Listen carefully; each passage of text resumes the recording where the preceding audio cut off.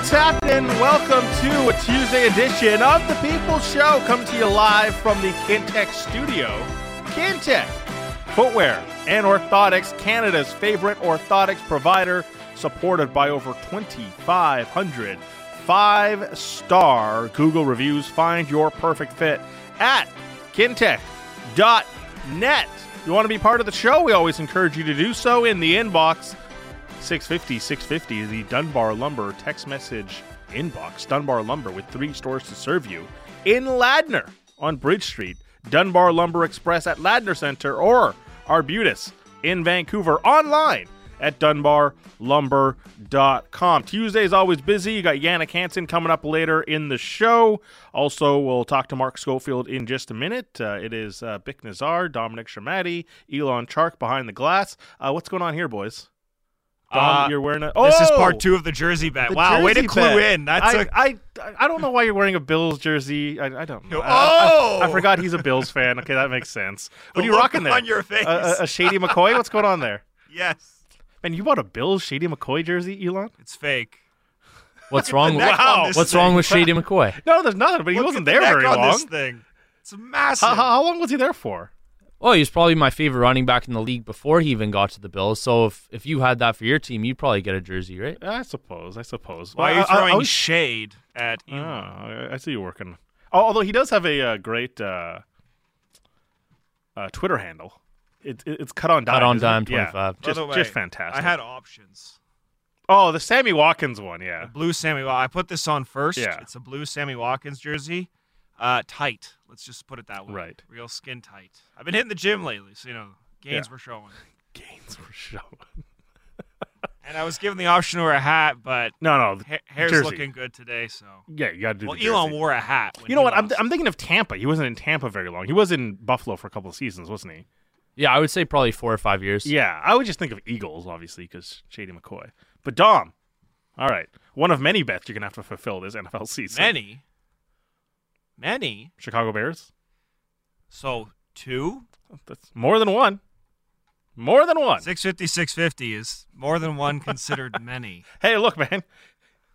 You're having a far worse season than pick 6. 0% with your NFL picks. No, because he lost the first jersey bet. I'm 1 for 3. 1 for 3. I mean, that's still not great. Still not great. 33%. Get off my back, Bick. Jeez. Man, you're ornery wearing a Bills jersey today. I'm always ornery. All right, let's get to our first guest. He joins us every Tuesday. I always love chatting with them. It is Mark Schofield from SB Nation, writes about the NFL, writes about F1. He does it all at Mark Schofield on socials. Mark, how are you?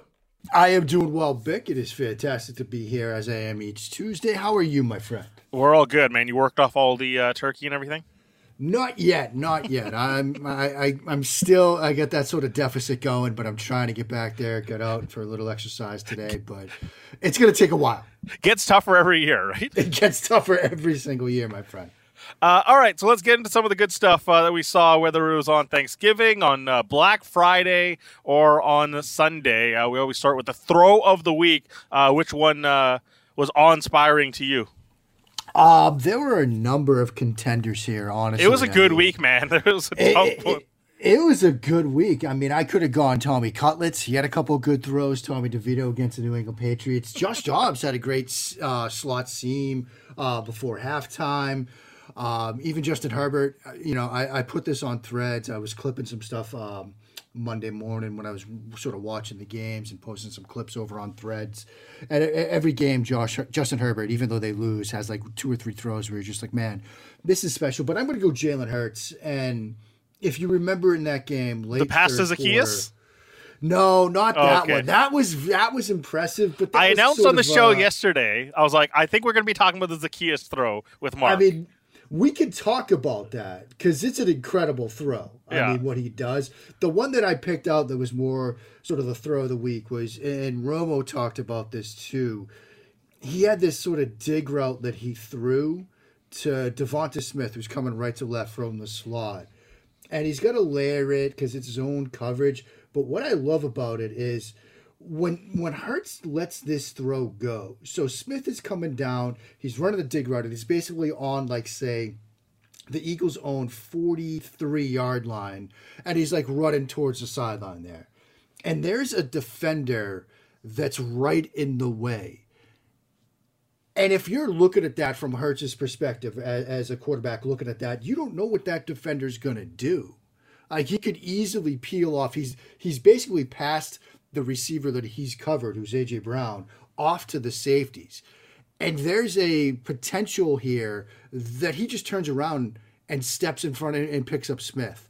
But Hurts believes that he's not going to do that. He sees the back of this defender running away from him, and he trusts that he's not going to do that.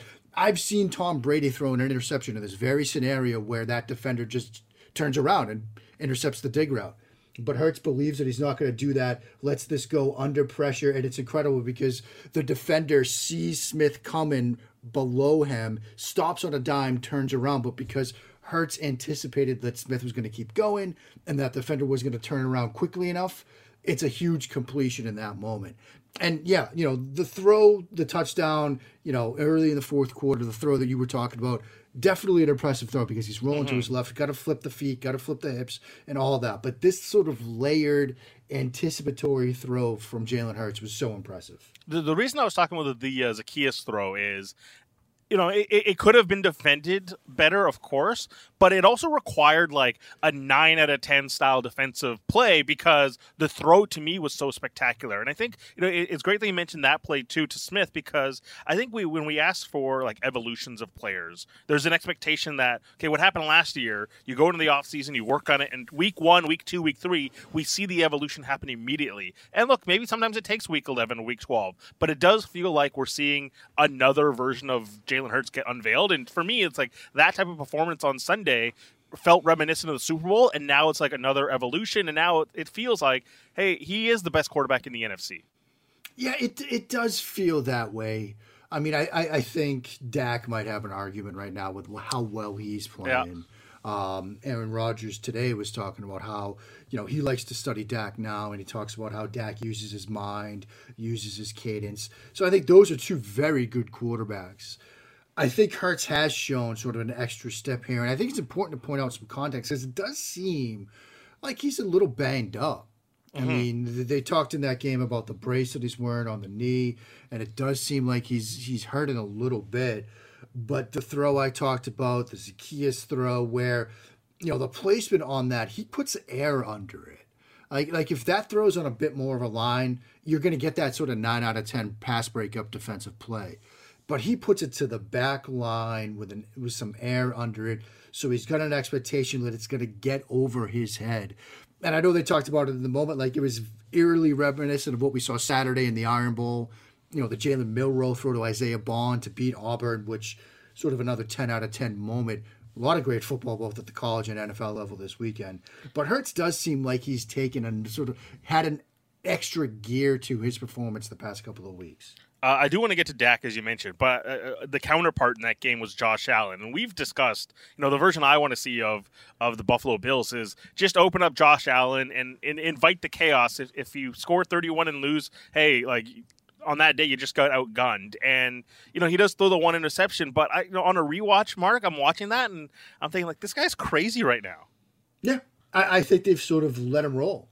I think they've done exactly what you called for. And had some incredible plays in that game himself. I mean, created with his legs, the touchdown to Diggs. Sometimes when I'm watching film, sort of, I look at throws that have a pretty low completion probability, and that was one. I mean, this is a throw, you're fitting it in basically between 3 defenders at the goal line, and he's able to do that. I don't know if it's going to be enough to get them in. They're so banged up. There's so much going on with Buffalo right now. And look, their schedule does them no favors with what they've got coming up. And I know, we've talked about that a little bit with what they've got coming up, but they get the Chiefs next week. They get Dak Prescott, who we're about to talk about after that. Like, it's a tough schedule for them. And I don't know if they're going to have enough to sort of overcome that. But they're letting, Josh Allen do Josh Allen things. And even though they lost, it was an impressive performance from him. So on Dak, you're getting ready to play the Seahawks this weekend against Geno Smith, and it's actually kind of an interesting dichotomy that these two guys are playing because I think in my mind's eye, I look at the phrase you use too when we're talking about Dak is Yeah, he knows ball, and that's why people always back Dak, because like he'll figure it out over time. And I look at Geno Smith and I think I see a lot of the same similarities. It might play out different as far as levels of aggressiveness, but I see like what Geno's trying to do all the time, but it doesn't come off at the same level of execution that Dak has had over these last 5-6 weeks. Yeah, I think there's something to that. I mean, the thing that Dak, and like you said, that sort of he knows ball. It stands out when you watch him, especially right now with how he's playing at such a high level. I mean, the touchdown he had to CeeDee Lamb in the fourth quarter, it's just, it's textbook. It's teaching tape. It's eyes moving, balls of the feet in the pocket, like ready to go. And then the throw itself, because he throws a sort of an outbreak and route, the touch, the trajectory on it. It's just everything you want from a quarterback. He's executed at such a high level. With Geno, it's like, it's there, it's close, but you're just still like inches away, steps away, a half second away from doing it the way that Dak is doing it right now. And Geno is still, a very good quarterback. And I think there is some stylistic similarities there. But what we're seeing from Dak these past, say, 5 weeks is sort of his version of what we were just talking about with Jalen Hurts, taking an extra step forward, like putting it into an extra gear. Will it continue for Dallas? It very well may. I mean, as things sit right now, they face a trip, wild card weekend to the eventual NFC South winner. I think that's going to be great for them. And then, as it's aligned, they wouldn't get San Francisco until an NFC Championship game. Because watching Dallas this year, it's like, sure, they hung with Philadelphia just a couple weeks ago. Like, I think there's a world in which they can go into the Link and win in a potential, divisional round game. It's just they still seem like such a bad matchup for San Francisco right now. And I think that's the thing that sort of scares me if I'm a Cowboys fan. So there's the obvious production, and look, I've kind of argued too. They haven't played a who's who of the NFL here recently, but nevertheless, like what is actually changing for Dak? Because a lot of the people that backed him would say, like, this is who he's always been. Have they changed the formula of how he's dictating at the line pre-snap, or is it just a better job by Mike McCarthy? I mean, I think it's a better job of Mike McCarthy in terms of route distribution and sort of the space into their concepts. That's something that sort of stood out to me in watching them. Like, even plays that aren't successful, you see sort of, okay, well, I totally makes sense what they're trying to do here, how they're sort of trying to attack this defense, how they're trying to attack this coverage, how they're trying to have sort of different answers for different problems that the defense could put in front of them. And I think that sort of, stood out. And I think that's led to, and this is something that I talk about all the time, sort of a comfort level for the quarterback. I think you're seeing a very sort of comfortable Dak Prescott right now, in terms of the routes that they're running, the spacing that they're using, the different ways they can sort of attack a defense. I mean, they've got answers, I don't want to say all the time because sometimes you really sort of attack on one side of the field. But I'd say 9 times out of the 10, they've got an answer for man versus zone. They've got an answer for combination coverage where you might look one side of the field to the other. They've got an answer for sort of, best look concepts where you're just reading sort of, it's on the right hash mark. We want to attack the right side of the field here. But if we have to come off of that, I've still got a backside answer. They're layering routes in well, and it's led to Prescott feeling like, as a quarterback, when you come to the line of scrimmage, before you know exactly what the defense is giving you, but you feel in the back of the mind that no matter what they give you, you're going to have an answer for it available to you, that's a huge thing for a quarterback, and that's where Dak's head is at right now. Another quarterback that's having success, they've won 5 in a row, it's Russell Wilson. Now, the stats aren't necessarily overwhelmingly sparkling. Like, he's only hit over 200 yards, I think, once in the last 7 weeks. But, hey, they got 5 wins in a row. He's thrown a couple more touchdowns here. And it felt like the book was written on Russell Wilson at one point after last year to say, all right, he doesn't throw it over the middle of the field. He's obviously the physical measurements aren't there for him. But here they are. They're winning in Week 12 in the new Sean Payton era. What's working right now for Russell Wilson? Courtland Sutton is working. I think that's a big part of it. You see some of the explosive plays that they've created in the past couple of weeks. It's really Courtland Sutton's doing a great job for him in the downfield passing game, running away from coverage. You look at, the big play late in that game, like 7 minutes left, a 3rd-and-1, that deep cross where he's just running right away from man coverage. And Wilson's trusting him. trusting him to make a play downfield, and he's going up and winning the ball for him.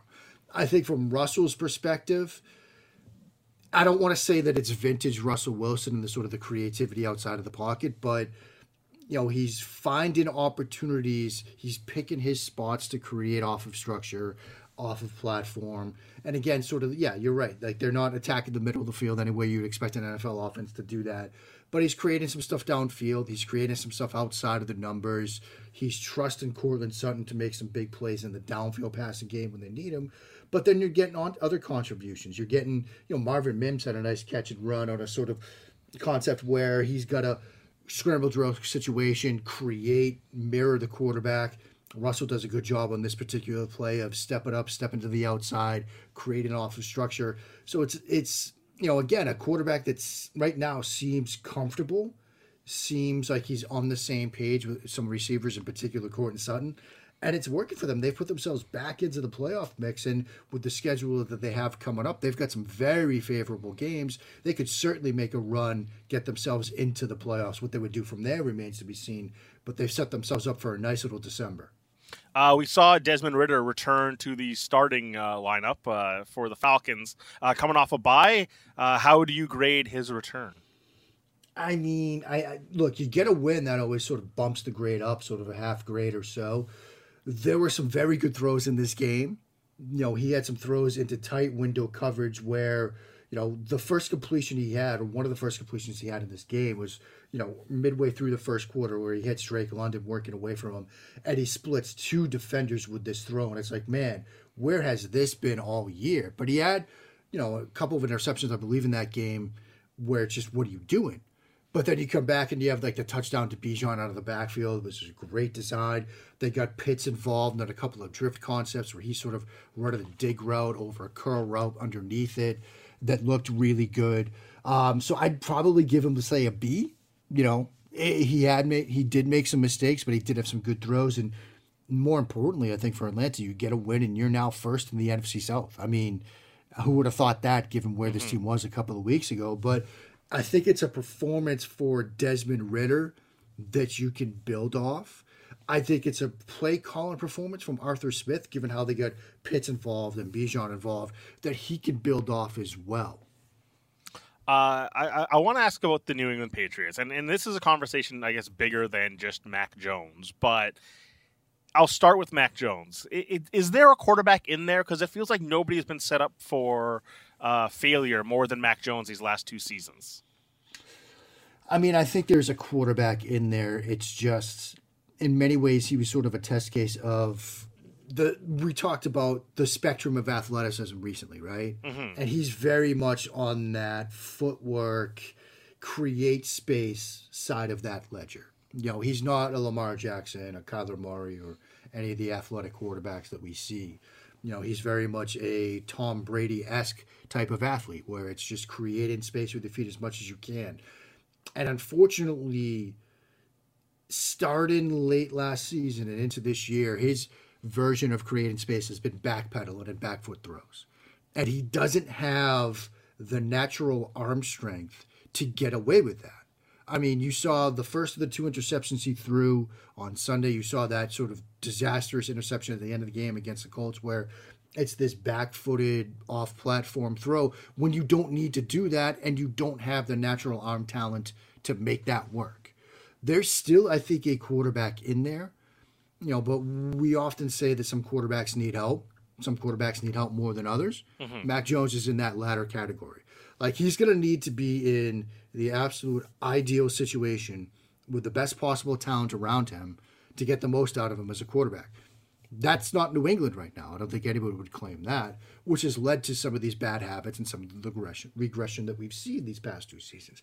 Where is that opportunity? That I don't know. I mean, if you're a team that has everything figured out but quarterback, you might have other options. You might have options you prefer than, say, Mac Jones. So I don't know where this could come together for him. I think in the ideal situation, yes, he could be a good NFL quarterback, but it seems like that time has run out in New England. Because even with Belichick there, in seasons past here, like even last season, you still could say, well, it's Bill Belichick. They'll solve it. And now suddenly that is, I feel, have been stripped away, and they're trending towards first overall pick or second overall pick, and they can see themselves with Caleb Williams or Drake May.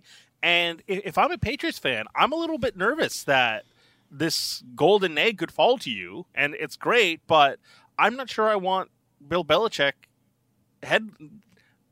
being the captain of that ship. Yeah, I mean, that's one of the many questions that need to be resolved over the next couple of months in New England. Does Bill Belichick want to be part of the tear down and rebuild that it looks like is needed at this point? Does Robert Kraft on down, do they want Bill Belichick to be the architect of that? I mean, maybe they don't. Maybe they decide that, look, this is the time to go in a different direction. Will they even take it? I mean, look, say Bill Belichick just does stay and they have the number 2 overall pick. They've done some, head-scratching things before in the draft. I mean, maybe the way that Belichick gets to stay is he agrees to take a quarterback. But if, left to his own devices, would, Bill Belichick pass on the second quarterback available that's not Drake May or Caleb Williams, take, say, the offensive tackle from Penn State or the offensive tackle from Notre Dame and figure out quarterback after that? Or trade down and take QB3? I mean, there's a world in which those things do happen. Does Kraft tie his hand and say, look, you have to take the best quarterback left. We have to figure out quarterback. Is that important? I don't know. But there are so many questions that remain unsolved right now that they need to address going forward. Quarterback is just one part of the constellation of issues they face right now. And maybe Caleb Williams, Drake May is the answer. Maybe not. We don't know. That's mind-bendingly odd in New England. We're so used to consistency and success there. At least we get consistent success from you, Mark. We appreciate it as always. Thank you so much, my friend. Always a blast. Already looking forward to next week. There he is, Mark Schofield, at Mark Schofield on social media from SB Nation, talking about QBs in the NFL. And also check him out if you're an F1 fan. Mark does a lot of great work over at SB Nation. All right, wrapping up the week here, week 12. We dip into the power ranks of going into week 13 across the league. Let's start at number 10. Those Dallas Cowboys making the list here. Yeah, I've mentioned the strength of schedule, but hey, Dak's playing unreal right now. We'll see what happens as the schedule improves and they play a bit stiffer competition. Waiting for that next Philadelphia game. They play Seattle this week, Philly, Buffalo, Miami, all coming in this week. So they have a big arrow pointing up, but right now they're at number 10. Number 9, we got the Pittsburgh Steelers here. It's ugly. It's a win. They get 400 yards, though, for the first time in 58 games. Steelers coming in at number 9. Jaguars at number 7. A nice win for them. Number 8. Again, a nice win for them. Beating the Texans. It's still about what happens in the playoffs now for the Jaguars. They've gone there before. They got their win. It still looks a little bit clunky, but the offense has opened up a little bit more with Calvin Ridley kind of moving a bit closer to the line of scrimmage and a bit closer to the formation. They're getting better. An arrow pointing up for them as well. A controversial one here. I'm going to put the Texans in here as well. I know they just lost to the Jaguars, but I think this is a team that's going to keep ascending. I think the Texans, with CJ Stroud playing the way he is, I'm going to keep him here at number 7. Ahead of the Jaguars, I know. But this team is really improving, and they're going to be sneaky in that AFC wildcard chase as well. 6, the Detroit Lions coming in at number 6. They're just solid right now. Okay, I know they lost that game to the Packers. They'll recover. There's a lot to like with this Detroit Lions team. As it keeps going into the back part of the season, running the football becomes massive. That's what Detroit does in these stages. They're at number 6. This is where it gets kind of sketchy. I'm going to bump the Chiefs down to number 5. That's a real problem right now with their wide receiver group. They solved it for 1 week, but the Raiders went out to that early lead. There's some issues here with the Kansas City Chiefs that need to be discussed. We'll see if they can solve it the rest of the season, but the Kansas City Chiefs are slowly uninspiring me, even though they got Mahomes, they got Kelsey. We'll see if they can get to that number 1 seed. I got the Dolphins at 4. The defense for the Dolphins showing up. We'll see if the offense continues their highs that they had earlier in the season. But right now, the defense of the Dolphins is starting to show up. I know Jalen Phillips leaving the team is a bit of an issue, but Dolphins sitting at 4, and the trio of, you can break this down any which way here.